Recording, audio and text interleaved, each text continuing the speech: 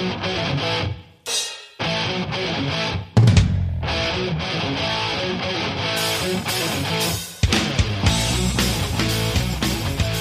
hello there, ladies and gentlemen. This is the Rebel Starbuck with you on Shooting the Shizat this week, covering the world of pro wrestling all around the globe with my co-host Dylan Broda. Dylan, what's happening? Yeah, well, there's a lot of stuff happening in the world of pro wrestling. Like, it seems to just never end. We got All Out coming. When is it, actually? It's coming in like 31st. A week. Yeah, next Saturday. The next day, then we have the Slam in Tallinn. That's right. That's going to be killer, too. Yep. And what else? I mean, we got, I guess the New Japan's kind of on like a little vacation there, but there is still news coming out of them. Mm-hmm. WWE, we got news there. And I guess the biggest news of the week is this Jon Moxley having to be pulling himself out, in fact.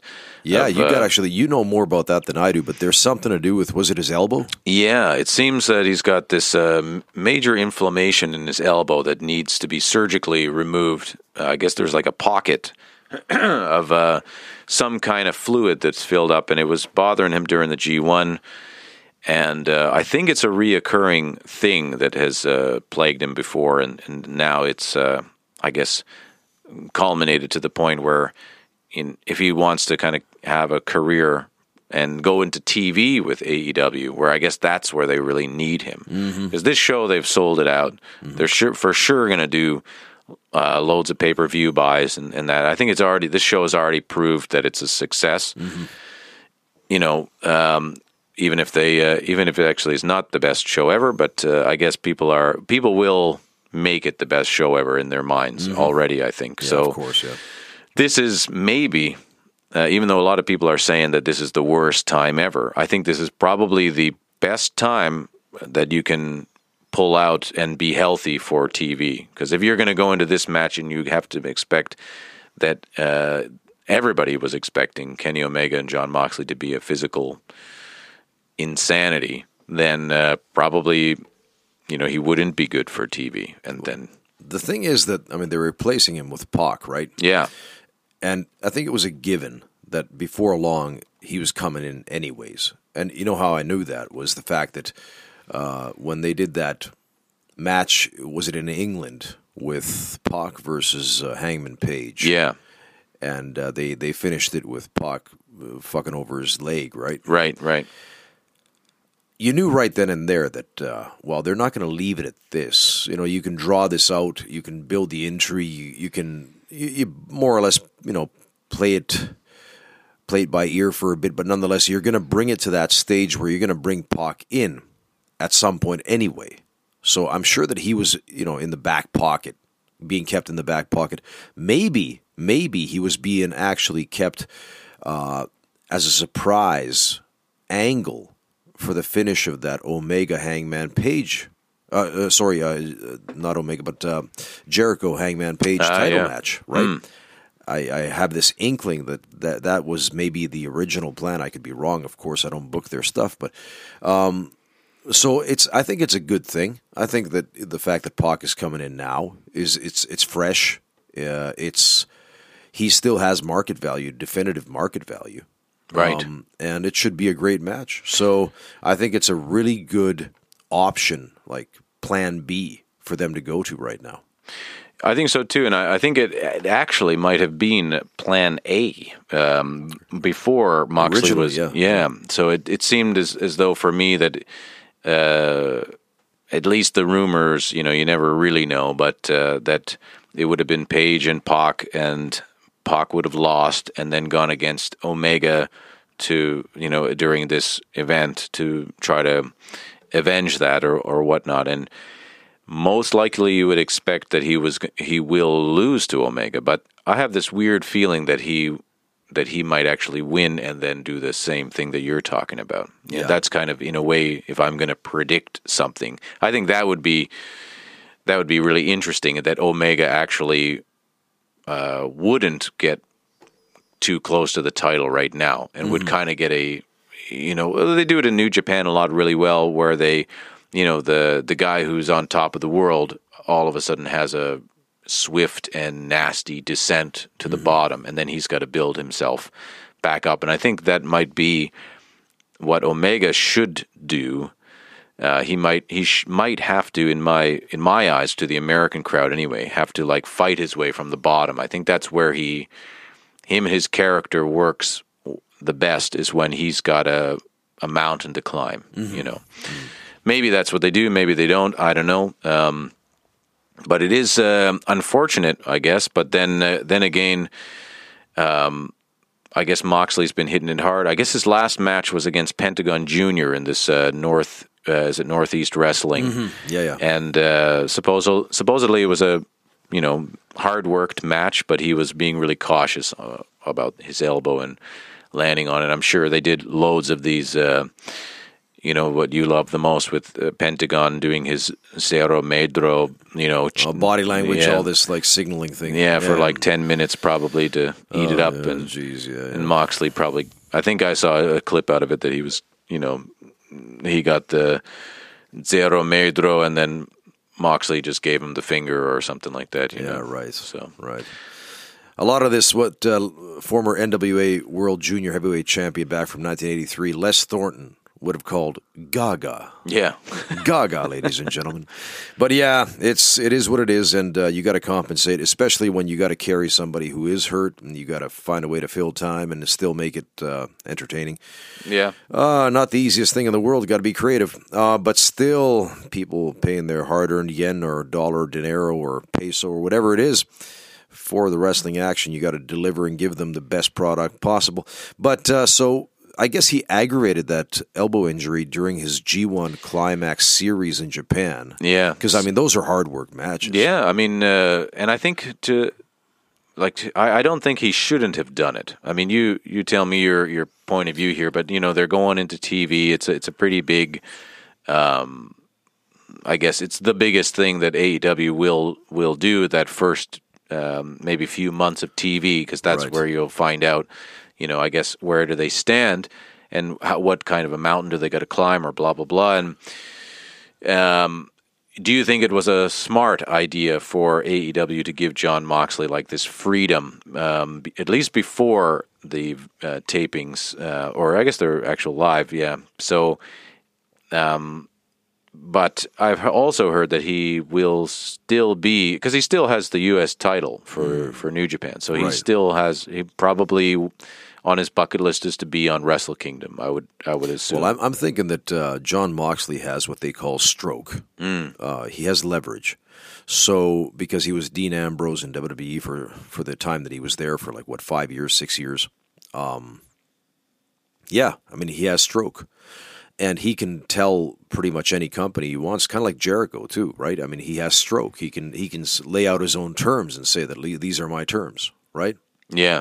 I mean, who's going to say squat? There you go. If you don't like it, I mean, you think he doesn't have options? Well, that's it, right? I mean, everybody's heard the infamous talk is Jericho with him, and that, if this AEW didn't exist, he would just, do whatever he wanted on the indies or make his own promotion or whatever he would do, but he would just keep wrestling. And yeah, I think that at least from my perspective, when he was Dean Ambrose in WWE, I always thought I didn't really like his style, and I think we talked about it before, how I thought he was quite lazy. Yeah. But I guess it's all come out that, why maybe he worked that style there.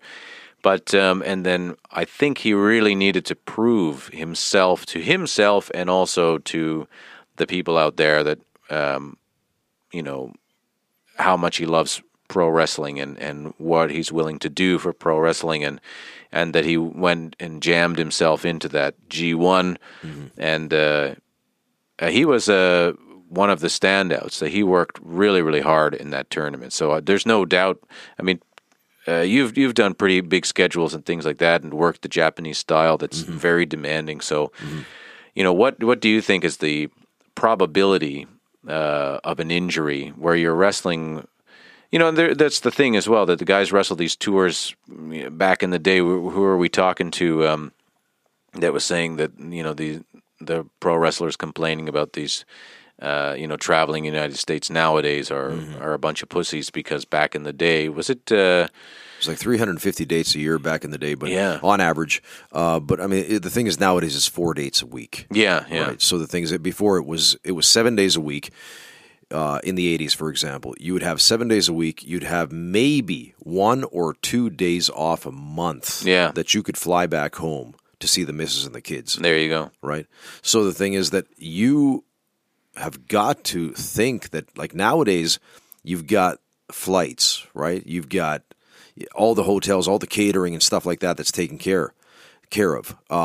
Back in the day, it was not so. I mean, you would stop off at a Denny's or something, or a Harvey's or a A&W or whatever, and get your food and just jump back in the car. I mean, that's how it was. You'd get a cheap Super 8 motel room or something, right? You didn't have the Hilton. That's it, yeah. Unless you're the Four Horsemen. But anyway, my point being that I think the Jon Moxley thing is this, that when he left WWE, he wanted to make himself... He felt like he needed to redeem himself. And in so doing, he had to take all the dates that were like notable dates. So notable in the world of pro wrestling would be, of course, New Japan, the second biggest company in the world, right off the bat, which is what he did.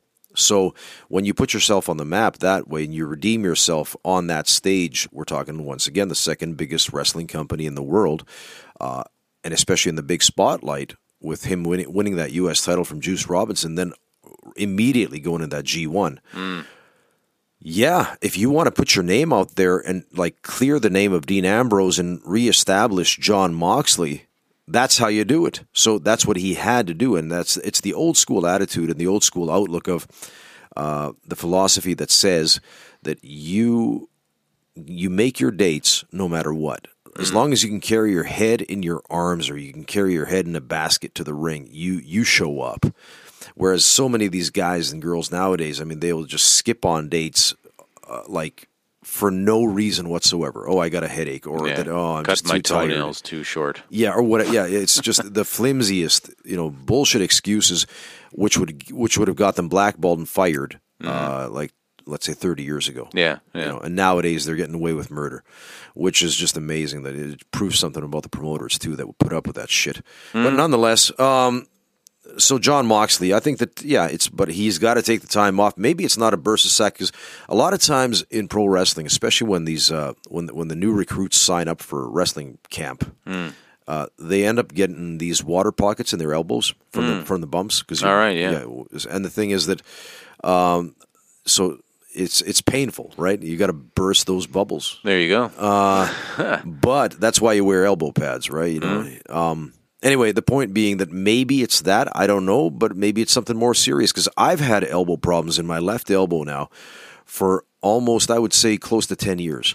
And it feels like it's bone chips, and I'm not quite sure if it is. Like in Finland, it's just so damn expensive to go and pay your own MRI here. Yeah. Right, and or not even MRI, sorry, but I'm talking about the what do they call that? The magnet.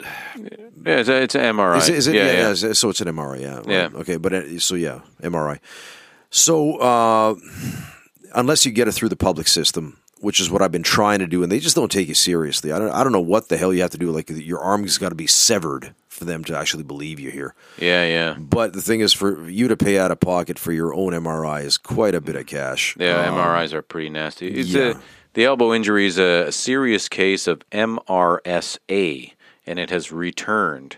So what is MRSA? Yeah, I got to check it out now. Well, Dylan's going to check that out. But anyway, we'll get back to Dean Ambrose and that in just a second. But as Dylan is checking that out, the other stuff happening in the wrestling world right now, we got new Raw Tag Team Champions, by the way. So speaking of Dean Ambrose and Jon Moxley, same guy, his former tag team partner, Seth Rollins, all of a sudden, boom, tags up with Braun Strowman, and they defeat the original club, so Carl Anderson, Luke Gallows, on Monday Night Raw, and they become the new tag team champions. And I think this is setting up long-term, or maybe in the immediate short-term, they're setting up AJ Styles versus Seth Rollins for the main feud for the Universal Championship. That's kind of my feeling right now. So it's just this is going to be a very short-lived tag team run, or tag team championship run for these guys, and AJ is going to screw him over, so to speak, and that's going to give some fire and some urgency to that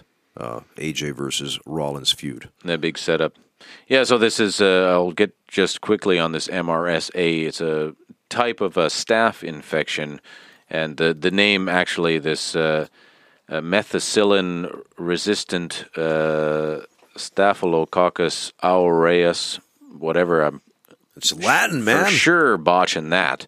But anyway, it's a very intense and serious version of the staph infection. Apparently, it's much tougher to treat than the normal deal, the normal staph, and it's something that seems as though it will have to be surgically removed or whatnot, at least on Ambrose and his elbow. But so definitely get that treated, and I don't think anybody wants to have some of those symptoms because it seems extremely painful.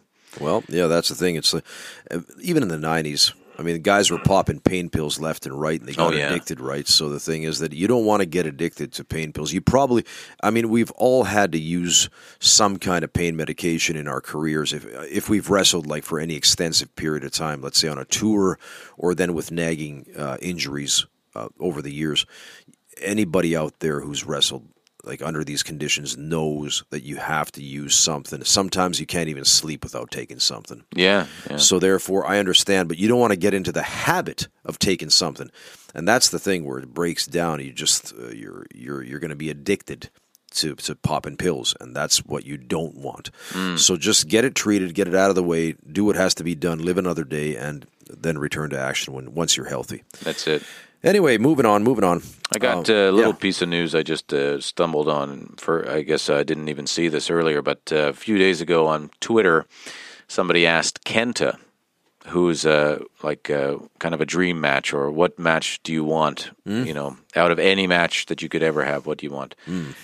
And he said he wants to fight CM Punk. And I guess everybody's been talking about, CM Punk, is he blah, blah, blah, going to come to AEW or come, there's all this, is he going to go back to WWE, which I doubt. But anyway, he's, because I guess back when CM Punk kind of got his big break, he basically ripped his moveset from Kenta, from Noah at the time. And he was doing this go to sleep that was Kenta's thing, and a lot of these kicks and strikes and many different combinations. Yeah, whole style and everything was very much he just ripped Kenta. I even talked to somebody from WWE back in the day and asked them, what do they think of CM Punk, and they said he's basically the white Kenta ripoff.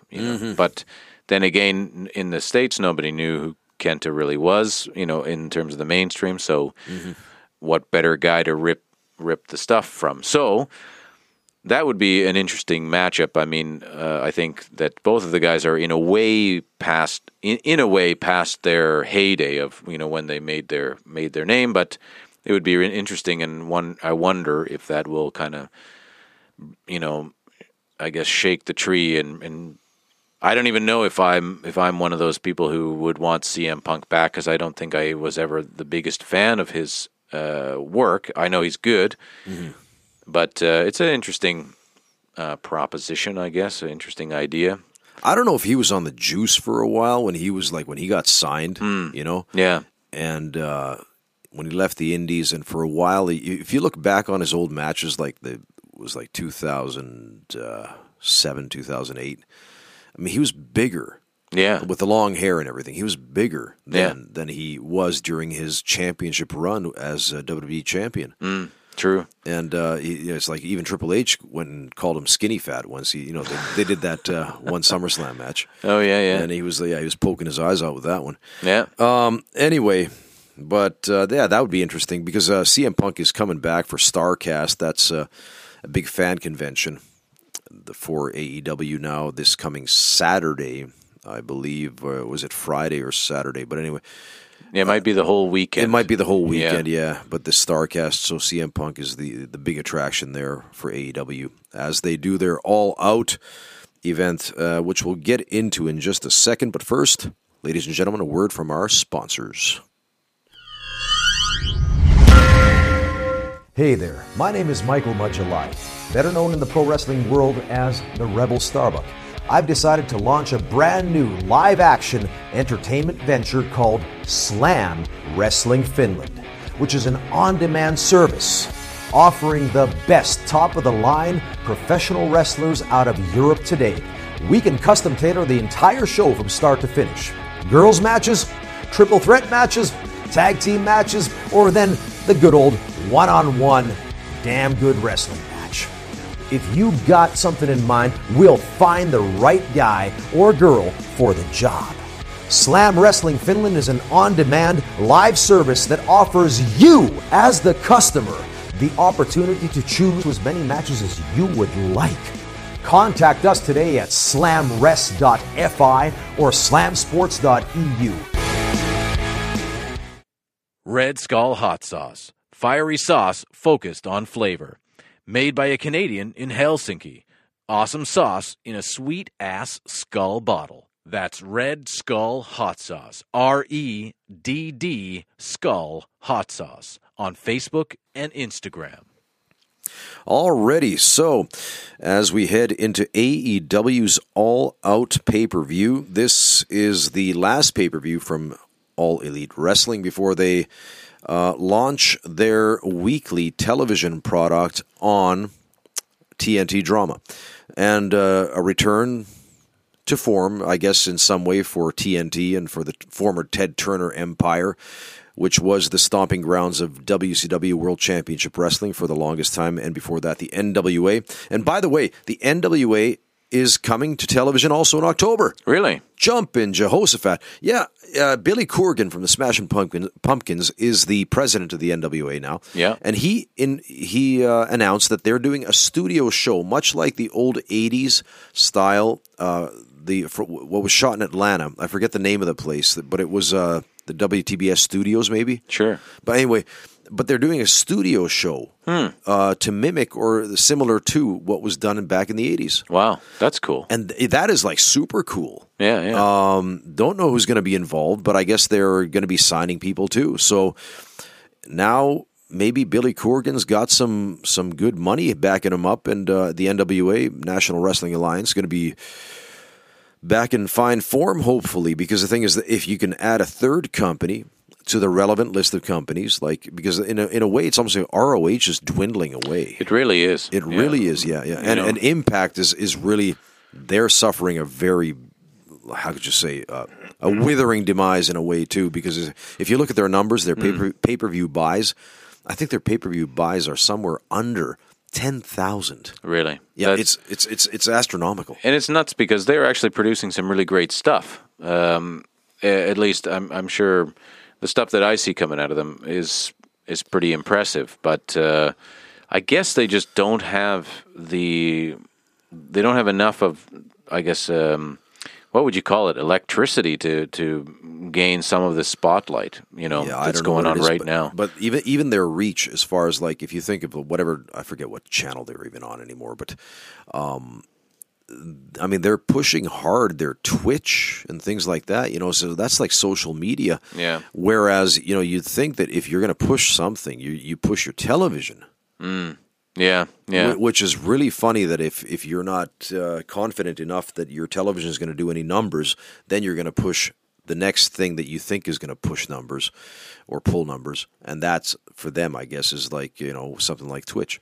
But, or was it some other rogue? No, I think it was Twitch. Anyway. Yeah. Well, they're on some kind of backwater channel anyway. At least it's owned by the company that owns them, and I don't think it's a popular channel anyway. So I don't think they are getting much exposure on TV, and I guess that's why that they're trying to rely on these streaming services and things like that to, try to get the product out there. But it's dying out.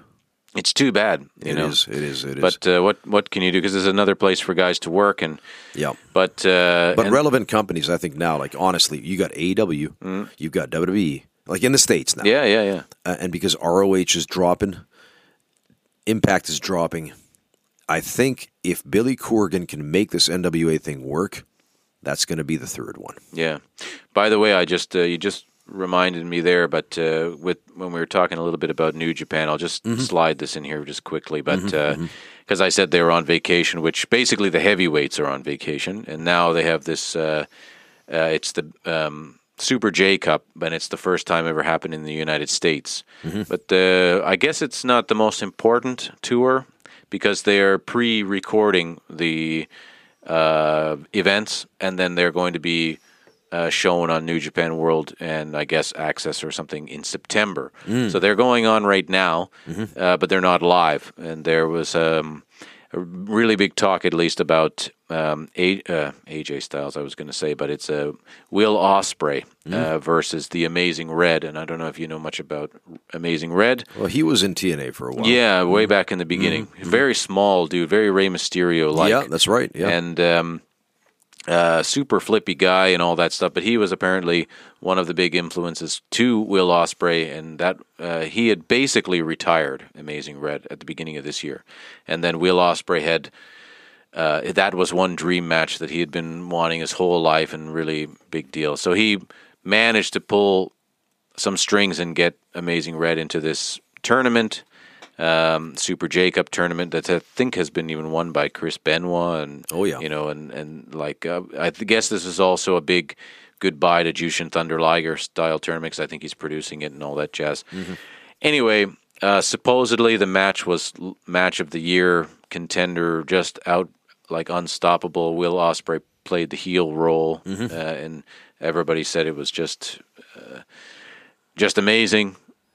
I don't know. That's what people said alive. So I guess it's an interesting thing to see how is it going to translate when it comes down to watching it online or TV or however. But so that's something from New Japan that people got to, I guess, look out for next month, because you got guys like El Phantasmo and Robbie Eagles and Will Ospreay and Liger and Jonathan Gresham. Yeah, well, he's great. Yeah, the octopus stuff, and loads of guys there. I'm sure they'll produce some amazing matchups and things like that. But anyway, back, I guess, to this All Out, because this is what the focus, I guess, of the wrestling world is right now. Because as it should be. Yeah, and the thing is that now, I mean, with TNT television channel drama now starting to feature on the 2nd of October the AEW 2-hour official television broadcasting. Vince McMahon and his competitive bone have flared up, and they are putting NXT as a 2-hour show off the network and on to USA. Yeah. USA Television. So it's going to be the Wednesday Night Wars from here on out, which is really quite interesting. It's because the thing is that I knew that Vince just wouldn't let it rest, right? But it was a surprising thing for them to actually pull it out that now they're going to go on like head to head. Yeah. Right? On a significant channel, and I mean, this is a war now. It is. I mean, so anybody who says that AEW is not competition for WWE, in a way, they aren't, because the thing is that they haven't proven themselves over the long term, and all the sponsors and all that. Like, whether or not the numbers haven't rolled in yet. Only for the pay-per-views for the 3 of them that they put out so far have the numbers rolled in. Yeah. But overall, no, it's an unproven commodity as of yet. By the end of this year, we'll be smarter. Yeah, that's true.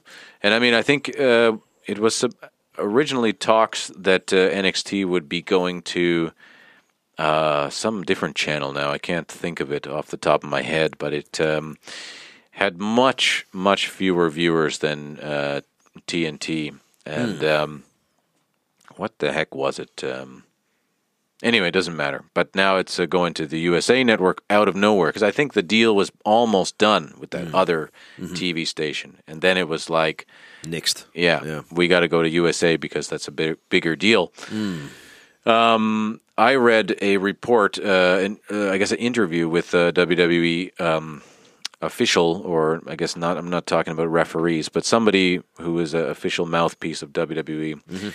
And they were asked about the counter-programming idea. And they said, if anything, AEW is counter-programming us. They went on this defensive side. They said that, and tell me what you think of this. NXT has been on Wednesday nights for 2 years now, and it's been gaining in popularity, and the next logical thing was to bring it to TV. And all we're doing is adding an hour and putting it on TV, and AEW is the one who is then meeting us on Wednesday night to try to knock our numbers. They're kind of going at it in this like defensive mode by saying, no, we're not counter-programming AEW. We're not doing anything different other than letting our product be seen by more people potentially. And they're the ones trying to grab the Wednesday spot from us that we already had. The weird part about as well this move to USA is that supposedly, and I don't know how true this is yet, it will also air, NXT will air on the network on Thursday, the next day. So this broadcast that will be shown on USA will be shown the next day, then on the network. Yeah.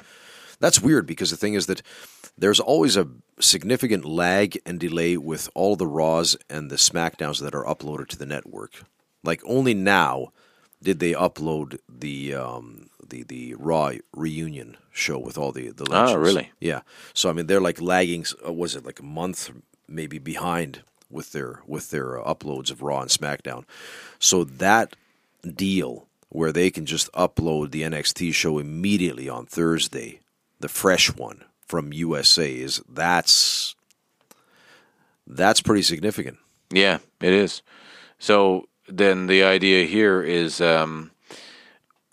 because this was the other thing that this was like talked about. Oh, there's going to be a giant announcement on Monday Night Raw. Giant, it's going to be huge. And apparently Triple H was selling people backstage, according to sources or whatever that means. And then there's just a huge thing. I can't tell you now. You're going to have to watch Raw and find out, like everybody else. And then what was it? It was just a still graphic, I believe, that just came up and said NXT Wednesday nights on the USA channel starting September, 18th or something like that. Not really a big announcement whatsoever. I don't know. And then it's going to be on the network the next night, supposedly. So does that mean that they kind of are not confident that it will, steal the numbers? And then the other thing, too, is that it's interesting to call NXT competition to AEW, where NXT is taping or at least filming, shooting live these shows in that Full Sail University. Yeah, which I think the maximum capacity is 400 people. Really? Yeah, that's what I have heard. People correct me out there if I'm wrong, but it looks like a lot more. It looks great. They do a really good job in there, but roughly around 400 to 500 people max, and they're going to be there every week apparently. Where here's AEW doing their touring shows, and they are doing, I think at the moment's minimum 5,000 seaters, but they're doing roughly an average of 6,000 to 9,000 seat places, and they are selling out pretty quickly. It's a hot potato right now. Yeah, and there's a lot of people who are saying, I heard a criticism, and tell me what you think of this, that the AEW hype is dwindling, and that's why they're pushing the ticket sales hard for these TV tapings right now to try to get people to buy the tickets before they go to TV, so that when the product kind of doesn't live up to expectation, they've already sold those tickets. And I'm not sure about that, because that sounds a bit weak, because they've yet to establish their tag team champions. They've yet to establish a women's champion, or then even the heavyweight champion. Yeah. So the thing is that there's still tons of intrigue. I mean, there's a lot of untold stories. There's a lot of like bait and switch, whatever you want to consider it, still like happening. And I think that AEW for the life of them, I think that they are now living the dream, period. I think it's still on. Right. And I think it's still gaining momentum, because the thing is that, like I said, they've only done 3 pay-per-views so far. They haven't been bad. I think they've been progressively I'm looking for a nice word, like maybe less and less. Like, I mean, I think the first one was like the first, of course.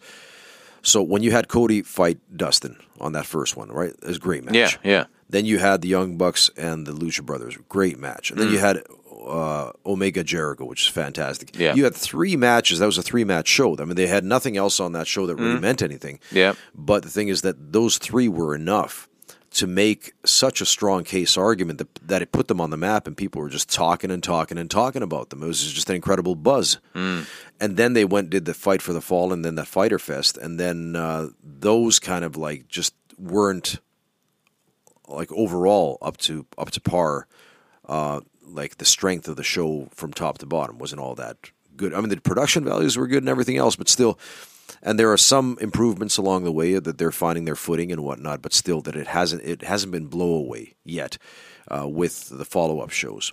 But still, they had some moments like Cody Rhodes versus Darby Allin, which was a real surprise match where they went like 20 minutes and really put Darby out there and things like that. So hey, they're still gaining their footing. They're still gaining steam. Yeah, I mean, I'm reading here now in Forbes. Forbes.com talking about these AEW ticket sales, and those first 3 TV tickets, they went like hotcakes, pretty darn fast, and it was a big deal.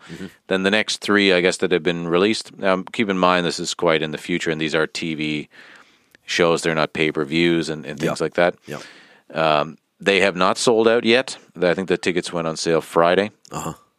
It's funny to be like, it didn't sell out. But whereas WWE might draw like under a few thousand to some Raws and SmackDowns, and But I guess the idea is the dream period, like you're saying, might be slowing down. But then again, these are now. It's not like you have, like, let's say All In was one pay-per-view for the whole year, so sold out immediately. Then you had, the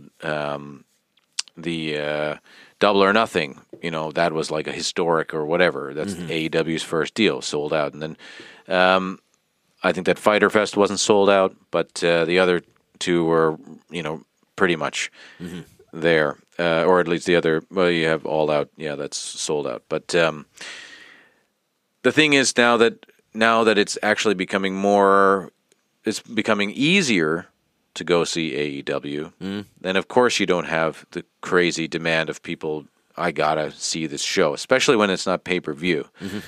So I don't see a really big issue with these shows not selling out. I'm sure that they'll do quite well. One of the venues, roughly 4,500, 5,000 seats that did sell out, of course, and then 7,000 seats. But then we have 9,000 and 10,000 seat places that now are TV shows that I'm sure those will be hard to sell out, but I definitely think that they'll get a good crowd. But this is compared then to NXT doing 400 people is what I'm saying, which I'm sure that they will do every night of the week, just about. But, so it's a weird comparison. And, there was a poll gone up by Wrestling Observer Radio or whatever that which show would you watch? And it was about 60-30 to AEW. And, of course, this is a certain group of fans that are participating in that. But then again, there's also an argument that's saying that NXT going on almost a month before, or maybe 2 weeks or so before AEW, is going to now... because Wednesday night is not a wrestling night, I guess. So at least, in the mainstream in the United States. So are they going to then set the pace that Wednesday is a wrestling night, and then AEW just slides in, and they kind of have free advertisement, that now they don't have to establish anything that WWE has already established Wednesday nights. So I don't know. It's a weird day. I think that you can't really look at it any other way than it's Vince being competitive. Yeah, let him be, because everybody should thrive on competition. You either dwindle and you fall away, you cower in fear at competition, or then you step up. Yeah. And I think like Vince, good for him, man. Good for him at 74. He just turned 74 years of age, man. And if he still has that competitive bone, that's that alpha male mentality, I understand completely. Go for broke. Just do it. I mean, it's good for you. It's good for your soul as a man, especially. Yeah. Anyway, so let's get on to the All Out card. Yeah. And we are talking about a pre-show with now so far 2 matches announced. One of those matches, Private Party, Isaiah Cassidy and Mark Quinn versus Angelico and Jack Evans. Should be a spot fest. Yeah, no doubt. Don't know what to say about that other than that. So I hope that Angelico and Jack Evans actually put some effort in. Yeah. I mean, they can flip. They can flip in their sleep. There's no doubt about that. The athletic abilities. And they are flipping in their sleep. Yeah. I'd love to see that, but just do a moonsault into the bed. No, but it's when they've wrestled now on these past AEW pay-per-views. It's like I honestly feel that these guys are like on somas. Yeah, I agree with you 100%. It's funny when you do the highlight reel and you just pick out when they do the insanity. Yeah. Then you're like, oh shit, these guys are good. And then you watch the match, and they are good, but they are not. They are totally lackadaisical. Yeah, as if they're asleep until they got to flip. Yeah, exactly. Yeah, it's just weird. It's almost like they're drugged out of their minds. So I hope they do better there, because they do have potential, and it is total. It's going to be, and maybe that is a good thing to have a super flashy match start off the show, get people fired up, and whether or not it's realistic or not, I guess you got a big stunt show happening in front of your eyes, and there you go. Well, then you've got another match, 21-woman casino battle royal. They did the same battle royal format, by the way, on that. Double or Nothing. Yeah, Double or Nothing, yeah, exactly, which was atrocious. I mean, okay, so you've got 3 suits of cards and whatever, and that's, so everybody enters like from each suit, whatever, which is fine enough. I mean, as a concept, it's different, okay, but that first, the men's 21 invitational, whatever it was, casino battle royal, that was so atrociously bad that I'm hoping they've learned their lessons from the past, and that they don't repeat the Double or Nothing atrocity here. But it's the woman this time. Yeah. It's 21 girls, and also Sadie Gibbs, who was here in Finland for Slam Wrestling Finland's WrestleAid. She's going to be on that show. Also, Eva Lise, who was on the show here, has also been signed for this Battle Royal. And good luck to them. Yeah, good luck to those girls and to everybody else who's on that show. I mean, it's really the time to prove themselves. It's time to grab and grasp that brass ring for everybody. Yeah, that's true. Not sure who's going to win this one. I'm not going to make any calls. I'm not going to make any predictions, because it could be anybody. Now they're trying to feature that women's title scenario that they're going to be doing the girls tournament too. So they're going to need girls to stand out, and this is the time to stand out. Put your name on the map. Yep. All right, on to the main card. I think on the main card they've got this Riho versus Hikaru Shida. 2 Japanese girls against one another. For those of you who don't know, Hikaru Shida is the girlfriend of Kenny Omega. So it was just a matter of time before Kenny would bring his girlfriend over from Japan. And now she is coming. So she's been on she was on that Double or Nothing. Was she? Yeah, she was in that Japanese woman. Okay, yeah. Well, I completely forgot about that. Yeah, okay, anyway. But still, so Shida versus Riho. For the specs just aforementioned, I see this only going one way, but and that's fine. Yeah, that's fine. Hikaru Shida, she's also an actress in Japan and a multi-talent. So there you go. Yeah, I think she has a future. Well, hopefully they can bring that Joshi style properly. I think it hasn't been seen well enough yet, and maybe this singles match will be able to showcase it. So, all right, let's see. Yeah. Let's see how they do. But then, what's the next here? Darby Allin, Joey Janela, and Jimmy Havoc. 3 of your almost all favorite dudes. Oh, yeah, 3 of my favorites in this company here. Well, I mean, if you don't count Orange Cassidy, who I think... Oh, yeah, I was going to ask you about that. My all-time favorite. Yeah. Anyway, yeah, Darby Allin. I got nothing bad to say about Darby. I mean, okay, he does some pretty, insane shizat. And it's his body, it's his future, it's his long-term health. So be that as it may. Joey Janela, who I think Jim Cornette really said it well. I mean, Cornette is really hard up on this Joey Janela guy. But I think for a reason, too. I mean, if you're going to be featured and you're going to be out there and, he's been fairly popular on the indies. Put some effort into it. I mean, he's still a young guy. I mean, just work on your body. Get a tan. Yeah, I think it is kind of odd that he doesn't work on his body well enough, in my opinion. But maybe that's what he's going for, this little bit of a flabby... Well, it's like Chuck Taylor from that Best Yeah, Friends. I don't... Jeez. That's another... Yeah, especially when he's got Trent Beretta standing next to him. You're like, whoa, okay. Yeah, well... But yeah, I mean... it's kind of like, going to the bar with your buddy there and one guy's the wingman. Yeah. Well, there you go.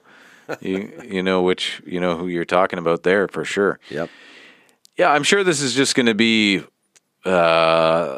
I guess, since it's a 3-way match, it has no disqualifications. So it's going to be gimmicky, which probably in the hardcore department. And maybe this is where, because I guess we haven't seen much from Jimmy Havoc yet. When he's been there, he's just kind of been there. Yeah, exactly. I mean, he's not stood out in any way, shape, or form. Like, for whatever his reputation is from England, it has not translated at all. No, not yet anyway. To AEW. So whatever they're building him up as or whatever has not panned out. Yeah. Maybe here, maybe. Yeah. Well, it's high time. He's got to claim that spot. He's got to make himself worth something. Well, look at the guys in this match. Darby Allin had the breakout match with Cody. That put him in the map. Joey Janela got the opportunity to have that lights out hardcore, whatever it was, match with John Moxley that was at least nasty. So he's got his standout match. And then Jimmy Havoc's just been involved in these 6-man tags, these battle royals, basically nothing. So I'm hoping that we see something good from him, because I've seen a lot of his stuff online and some of the garbage stuff, and then I have seen him wrestle properly. He has got matches with Will Ospreay as well as Zack Sabre Jr., who he's trained with, and he can go. So, of course, they have him there to staple things to people's faces. That's, I guess that's his, big boot or whatever to the wrestling industry that people just want to see. They probably don't want to see him do some crazy mat wrestling stuff. They just want to see him staple a cigarette to somebody. So if that's what people want to see, let's see it, I guess. But I wonder if they're going to go with Darby Allin here, or are they going to give Jimmy Havoc his time to shine, hopefully. Well, he can shine. Havoc can shine without having a win. Yeah, well, that's it, yeah. But he's got to grasp the brass ring. Maybe if he doesn't take the pin, that kind of deal. Maybe that's how they're going to work this one out. But, it's, I guess, going to be an interesting match for sure to see. Is it going to be a huge stinker or not? It's funny in this in the build to this All Out show, they're doing this YouTube series called Road to All Out, right? Yeah. Which, they're very well produced. They are, yeah. And it's almost like the old WCW Control Center in a way. Some of the stuff with, like, for example, Tony Schiavone, who they've now signed, by the way. Yeah, that's right. So MLW, I think maybe, is he still with them or not? Yeah, okay, so he's doing double duty. Okay, well, that's cool. But Tony is a great hand. I'll tell you what. I love his voice, actually. Yeah, and he's so good. Yeah. Honestly, it's like, and if you look at him, he's hardly aged. I don't know what the heck. What? How's this guy living? Yeah, and wouldn't that be? I guess when was it that actually Tony Schiavone and JR were on the commentary team for WCW? 88. Yeah, like wouldn't that be? That would be a dream. And oh yeah, yeah, like Okay, we all know what's his name. Excalibur. Excalibur. I guess he's a good announcer. Alex Marvez. Marvez. Yeah. Get rid of that guy. No offense to Marvez, you can do something better somewhere else. And you put Tony Schiavone there because WCW had that 3-person booth that actually seemed to work. You had, at least when I was a kid, I thought it was cool. But you did have that Bobby the Brain Heenan, and he was the heel announcer. So I don't see the heel announcer in that group yet. Is Excalibur. He is a former wrestler. That's why I guess he's still wearing the mask. I don't think you need 3 announcers, to be honest with you. I think 2. Everybody's got to get a word in, and I don't think it's like, what does that third guy really bring to the table? Yeah, well, I do agree with you there that you don't need it, but I wonder, is that where they're going to go? Or what are they going to use Schiavone for? But maybe just as a control guy, but you'd hope to see him on commentary. At least at one point, anyway. But yeah. But this Road to All Out, this YouTube series, it's really well produced. I recommend checking it out. And they really make a serious case out of building serious storylines and out of how could you say, generating true emotion, where it feels like a sporting event more so versus WWE, which is really good because the thing is that I guess Cody went public with saying that, WWE claims to be sports entertainment. That's all fine and dandy because we've cornered the market for pro wrestling. Yeah. So, which is good if they can redeem that. That's a big tag to redeem. But that said, this Road to All Out, I think the main focus with this video series so far, at least over about 3 videos, was and has been the Cody Rhodes versus Shawn Spears story. And I think it was the first one that they produced, the first episode of that, Road 2. They introduced at the end of the video Tully Blanchard. And as the advisor, whatever you want to consider, of Shawn Spears. I think this is super smart because the thing is that not only, Cody and Dustin, the sons of the American Dream, Dusty Rhodes, and one of his biggest rivals ever was Tully Blanchard. From 1985 all the way through to 1988, Tully Blanchard was like a major thorn in the side of Dusty Rhodes, whether it's the Four Horsemen or whatever else. So now the reintroduction of Tully Blanchard, this time in an advisory role for the former Perfect 10. Yeah. Yeah. I guess he still kind of is the Perfect 10. Yeah, well, but the thing is he never really lived up to that on, I don't think, either NXT or on Raw. Yeah, that's true. Was he on Raw or SmackDown? Either one. SmackDown, yeah. Yeah. But I don't think that he ever really redeemed himself there. That was a tagline, which is all fine and dandy, but how many wins did he get?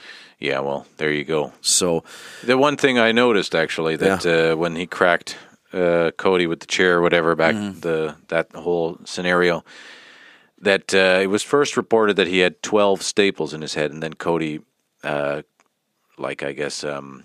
corrected it, said he had 10 staples in his head. And I didn't get it at the time, but then all of a sudden I started to think, did they just kind of shift that number, for this kind of thing? And at least that little kind of details or whatever, pretty fun that they would throw that in. But yeah, I really think this is going to be a pro wrestling match. And I think that Shawn Spears needed something. He needed an extra something to make him, how could you say, I wouldn't say yet redeem him because, like I said, he's yet to be redeemed from Ty Dillinger, from being Ty Dillinger, right? He's just been reintroduced as Shawn Spears so far. But to put him over the edge, to push him over that, the proverbial edge, he needed something. And I think that something was really smartly done in the form of Tully Blanchard as his manager or whatever you want to consider advisor. Yeah. Because I think Tully in the mix against the Rhodeses has legs. I think it really does, and it produces intrigue.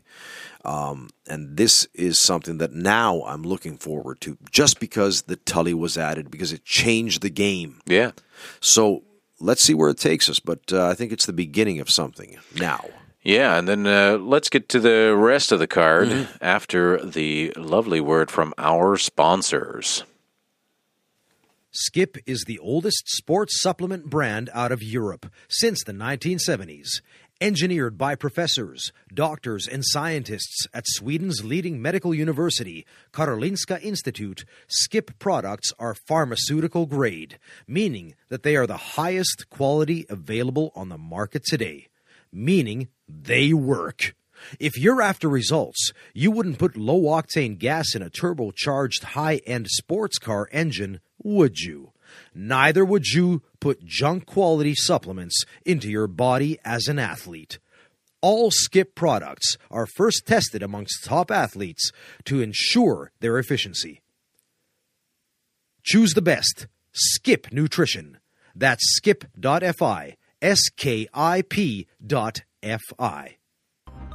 Estrada Creative Helsinki, your brand and story with the strength of modern marketing.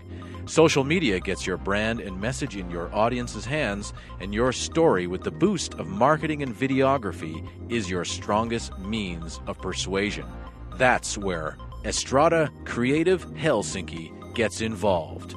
Check them out on Facebook at facebook.com/Estrada Creative Helsinki. Marco Simonen offers photography and video production for business and marketing. In addition, editorial and portrait work welcome. For more, see marcosimonen.com. That's MarcoSimonen.com. All right, and we're back, and we're going to go through the final 4 matches, at least listed. Whether or not they're in the actual order, we don't know. But these, I guess, are 4. At least 3 of them are some of the big. I guess if you add that Cody Shawn Spears match, those 4 are the big matches, I guess, of this show, and probably could be their own show, as it would be. But then we get into one of the biggest matches that I'm sure is going to be they're going to leave it all out, on the table and in the ring. They're going to leave it all there. I expect only that from this Escalera de la Muerte, I guess the Stairway to Death, or however you want to translate it. But the Escalators to Hell, I don't know. But it is for the AAA World Tag Team Championship, since they don't have yet the AEW ones. But I mean, in a way, I really hope this is going to be the last time we see this match, as in Young Bucks versus Lucha Brothers, for a while. I mean, I'm not saying forever, but they have now been wrestling each other the entire year, almost exclusively in a way. And I think, back in the day when you would go on the road and do your house shows, and you would, it would be like, who would it be? But 2 guys, working their kinks out to go to the pay-per-view or the big match and, do their big blowout. So maybe they have been working each other so much to try to figure out how they are going to do their big, blow-off match here to kind of end their feud for a while. Because I think when they go to TV and they have this tag team championship race, I would hope that Lucha Brothers and Young Bucks might not be the ones in the spotlight right away. That they're going to be the ones to, pop out. And maybe they'll start this feud later on. But I think it's going to be a spectacular match. I don't think it can be any less. There's ladders involved, and Young Bucks and Lucha Brothers are known for these crazy, crazy ladder matches. But Spot fest from hell. Let me just say it now. Yeah. But that, the people want to see dead bodies here. So, but we've had some pretty spectacular ladder matches from WWE recently, especially with NXT. So they got a lot. They have a lot to live up to. But this is where you enter like super dangerous territory. Yeah. Because now it's like you're pushing the envelope. It's like, how can you one up the last time that somebody saw something, right? So you're going like from extreme to extreme, and you're pushing that, like the danger element to such a degree that no matter how much of a stuntman you are, there comes a time when the risk versus the reward maybe just ain't worth it. Well, that is a very good point, because they are, if they don't deliver a absolute insane death-defying or death-providing match, with the hype that they've been giving it, with there being the Elite Series and the these Road to All Outs and blah blah blah, they keep talking about. They keep saying you have never seen a crazier ladder match than you will see. You don't know what we're capable of. The stuff that we are going to do off the ladder. So they keep giving you that. So if they just rehash some old things, play it safe, people are going to be not happy. So unfortunately, I think they will push themselves to a degree, and I really hope nobody gets hurt. But it's going to be insane. Yeah, I do. Yeah. So and it should be really good too. Yeah. Well, we're going to find out, because it's next Saturday. So there you go. Yeah. The Best Friends, Chuck Taylor, Trent Beretta. Not my favorite tag team, and I understand they're popular in Japan. I think the name just sucks major golf balls through through a Hoover. Yeah. Or maybe through a garden hose. Maybe. Versus the Dark Order, Evil Uno and Stu Grayson, who I think are the most odd pairing. You got one fat guy under a mask, and okay, well, the guy can work, so he's like old school in that way. But this Stu Grayson, he wrestles like Rick Steiner, and like he's the size of maybe like one of these WWE cruiserweights, right? Yeah, that's his size. And I'm not talking about guys like Pac or whatever. I'm talking about guys like the size of. I'm looking for the name. Wait 1 second. Well, he's 5'10". Who was with Nidia back in the day? Oh yeah. He's an agent now for WWE. But you know who I mean. He's playing the Country Hick cruiserweight champion. Oh yeah. Jeez, I can't. Is it not? Yeah. Anyway, I know. I see the face. Ladies and gentlemen, you know who I'm talking about. I hope so. Anyway, Stu Grayson's 5'10", 185 pounds. So I mean, whether that's soaking wet or not, but that's a pretty slightly, I guess, under average size for a pro, like a heavyweight pro wrestler. For a heavyweight, yeah. Because the thing is, like I said, he wrestles like Rick Steiner, like suplexing people on like left and right. And that said, like for this, it's such a strange team that I can't wrap my finger around. I can't wrap my head around it. How, like, what's their gimmick? What's their thing? Yeah, it looks like they got gimmick all over the place, but then again, the two of them together, it's a little bit odd. Stu Grayson's gone by the name of Stupefied as well in the indies, and I actually think, unless that name is hard to get, I don't think he should go as like a Stu Grayson in being in this Dark Order, teamed with Evil Uno. It should be not like some just typical dude's name. You know what I mean? And why is one guy with a mask and one guy without a mask? Yeah. Let's just put both of them in a mask. No. Like, all the minions have masks, so like just put everybody in a mask. Yeah. Because like, why is this one guy? Is he the leader? Not really. No, he's just like one of the guys. Yeah. So like, why does he not have a mask? It makes no sense. It is a little bit odd. Yeah. But maybe they refine it over time. And maybe. They do have really good chemistry together in terms of tag team stuff, but it is just weird. It is weird. I'll give you that for sure. But the tag this is like the winners receive a first round bye in the AEW World Tag Team Championship tournament coming up now on these television broadcasts. So the thing is that that's what's on the line in this match. I think this is going to be dropped down to like the first half of the show. I don't think it's going to be this high on the show. Yeah, I wonder if it might come actually.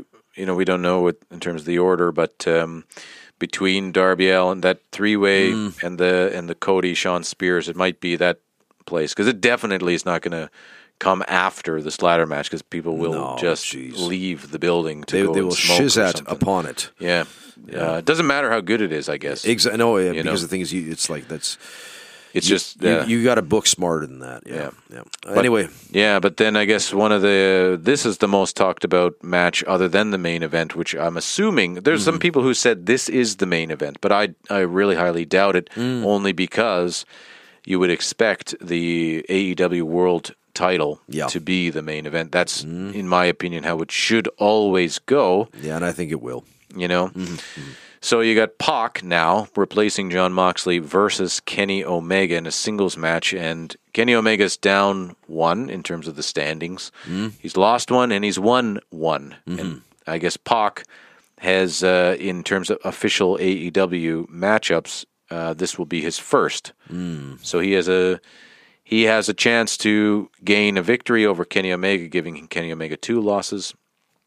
So, as I said earlier, I think I have a prediction that that's the way it's going to go. But I think a lot of people would just presume, or whatever you're going to do with your zoomings, that Kenny Omega is going to take it. Well, this is going to be it's a toss-up, I think, this match here, because you just don't know yet. But I think it's going to be stellar. Yeah, I do too. Because both of these guys, like, athletically, gifted off the charts. It's like if God was to give anybody the gift of athletic prowess, he's certainly given it in spades to these two guys. No kidding. And, that's going to make for a great match. And, of course, these two will be top-tier players in AEW for whatever their lifespan will be as a company. Yeah. But then on to the main event. Adam Page, the Hangman, versus Chris Jericho. So why Adam Page? All of a sudden, fresher face for a lot of people, but nonetheless, been wrestling in Japan now for several years in ROH and blah, blah, blah. Adam Page winning that inaugural horrendous casino battle royal. Yeah. Tell us how you really feel. Yeah, well, yeah. I could delve further and drudge along, but I shall not. I've done it on previous episodes about that pay-per-view back on Double or Nothing. That was the worst battle royal that I ever saw. Honestly, saw in my life on television. Right. The thing is, I'm sure that there have been worse pay-per-views, like live at indie shows, for example. Yeah. But never broadcast. This was the worst. Anyway, but Adam Page, he won that one to gain a shot for the AEW World Championship against the winner of Chris Jericho versus Kenny Omega back then at Double or Nothing. And so Jericho won that. And now we have Adam Page versus Chris Jericho as the match for the AEW World Championship. The winner takes the title. It's up for grabs in this match. There is no champion going in.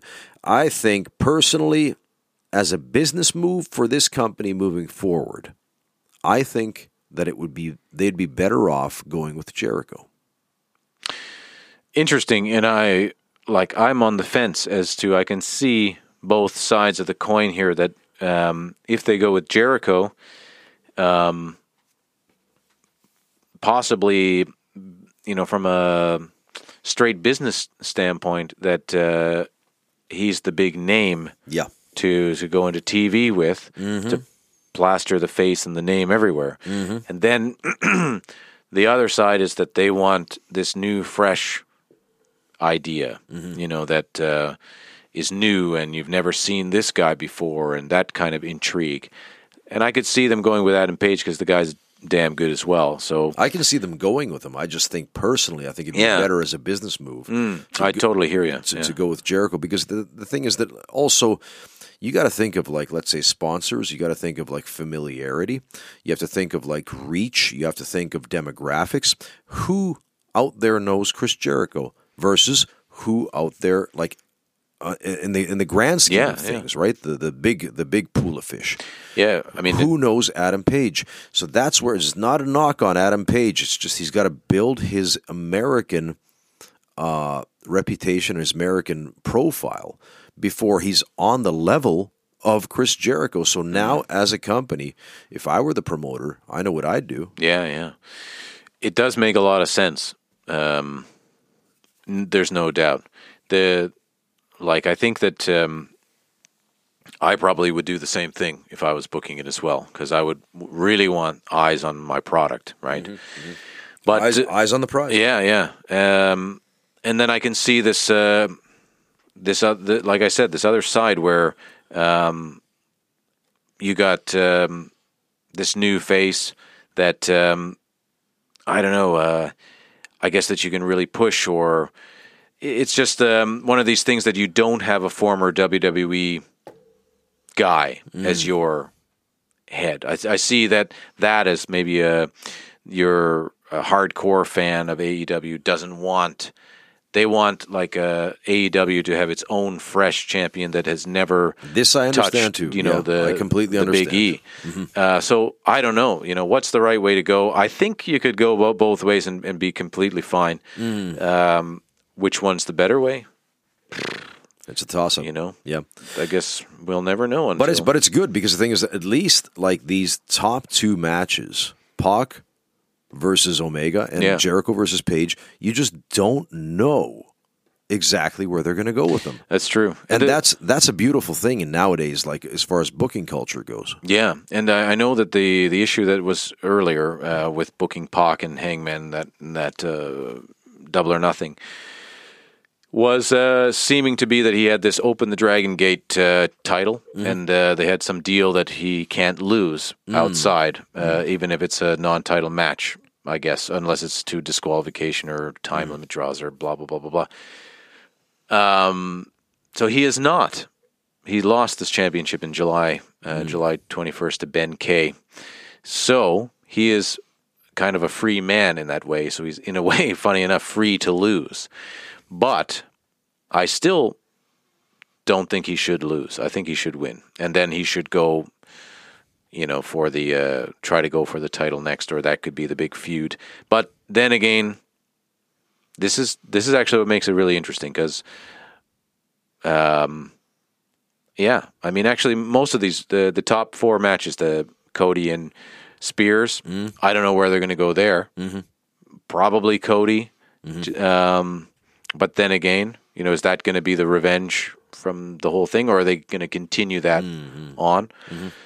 Maybe that's the right way to go. I don't know. And then the Young Bucks and the Lucha Bros, I don't know. You could go either way with all these matches. That's right. Yeah, Pac, Omega, and Jericho and Hangman. So that's what makes it good, because a lot of the WWE stuff and even a lot of the AEW or any other wrestling company, a lot of the times you can. You know what's going to happen. That's right. That's it. And here you don't. The beauty of the unknown. Well, ladies and gentlemen, before we wrap up this week, just a reminder that this coming Sunday, on the 1st of September, in Tallinn, Estonia, we have the inaugural Slam Wrestling show in Estonia. So we're bringing pro wrestling to Estonia. Slam Wrestling Finland is launching operations in Estonia, and at Rocca al Mare, that's ROCCA ALMARE shopping center. It's the oldest shopping center in all of Tallinn, possibly all of Estonia, I think. We will be holding in the atrium right in the middle of the mall. Cool. Yeah, that's right. We're going to be holding Slam in Tallinn. We've got wrestlers from 6 different countries. And already confirmed for this show, we got Shana coming back from Portugal. We've got Casey, the former Russian women's champion, and also women's champion Singapore. She's going to be up against Shana on that card. We've got Anton Deryabin and Vladimir Kulikov from Russia. 2 big guys from Moscow, especially Deryabin, who's he's a monster, and Kulikov, who is the Russian Wolverine. I'll tell you what, this guy is. He's like a Chris Benoit, except that he's Russian. Yeah, I reffed a match with him and Stark Adder, and that was dangerous. Yeah, that's it. He's kind of scary guy too. He is, and he's very strong. Yeah, very powerful. Not tall in stature, but super buff. Oh man, and really strong. Yeah. Really strong. You check him out on Instagram, and he's got some just impressive shizat going on there. Yep, and so they're going to be on the show. Then also we've got Captain Blake Steamer from Poland. Yeah. This guy is a sight to believe. I saw the picture. I love the mask. Oh, yeah. Really good get-up. Almost like Davy Jones from Pirates of the Caribbean, man. Yeah. Anyway, and we've got wrestlers from Finland. We got Starkadder coming. We've got Jami Aalto coming. The Estonian wrestlers Mick Vainola and Kert Kook, along with myself, the Rebel Starbuck, all in action at Slam in Tallinn. It's a free show, ladies and gentlemen. It doesn't cost you a dime, so come on out. Check it out on Sunday, the day before school start in Estonia. Sunday, the 1st of September at Rocca al Mare Shopping Center. For more, go to slamsports.eu or then on our social media, Facebook, Instagram, Twitter, and YouTube, all at /SlamRest. That's SLAMWRES.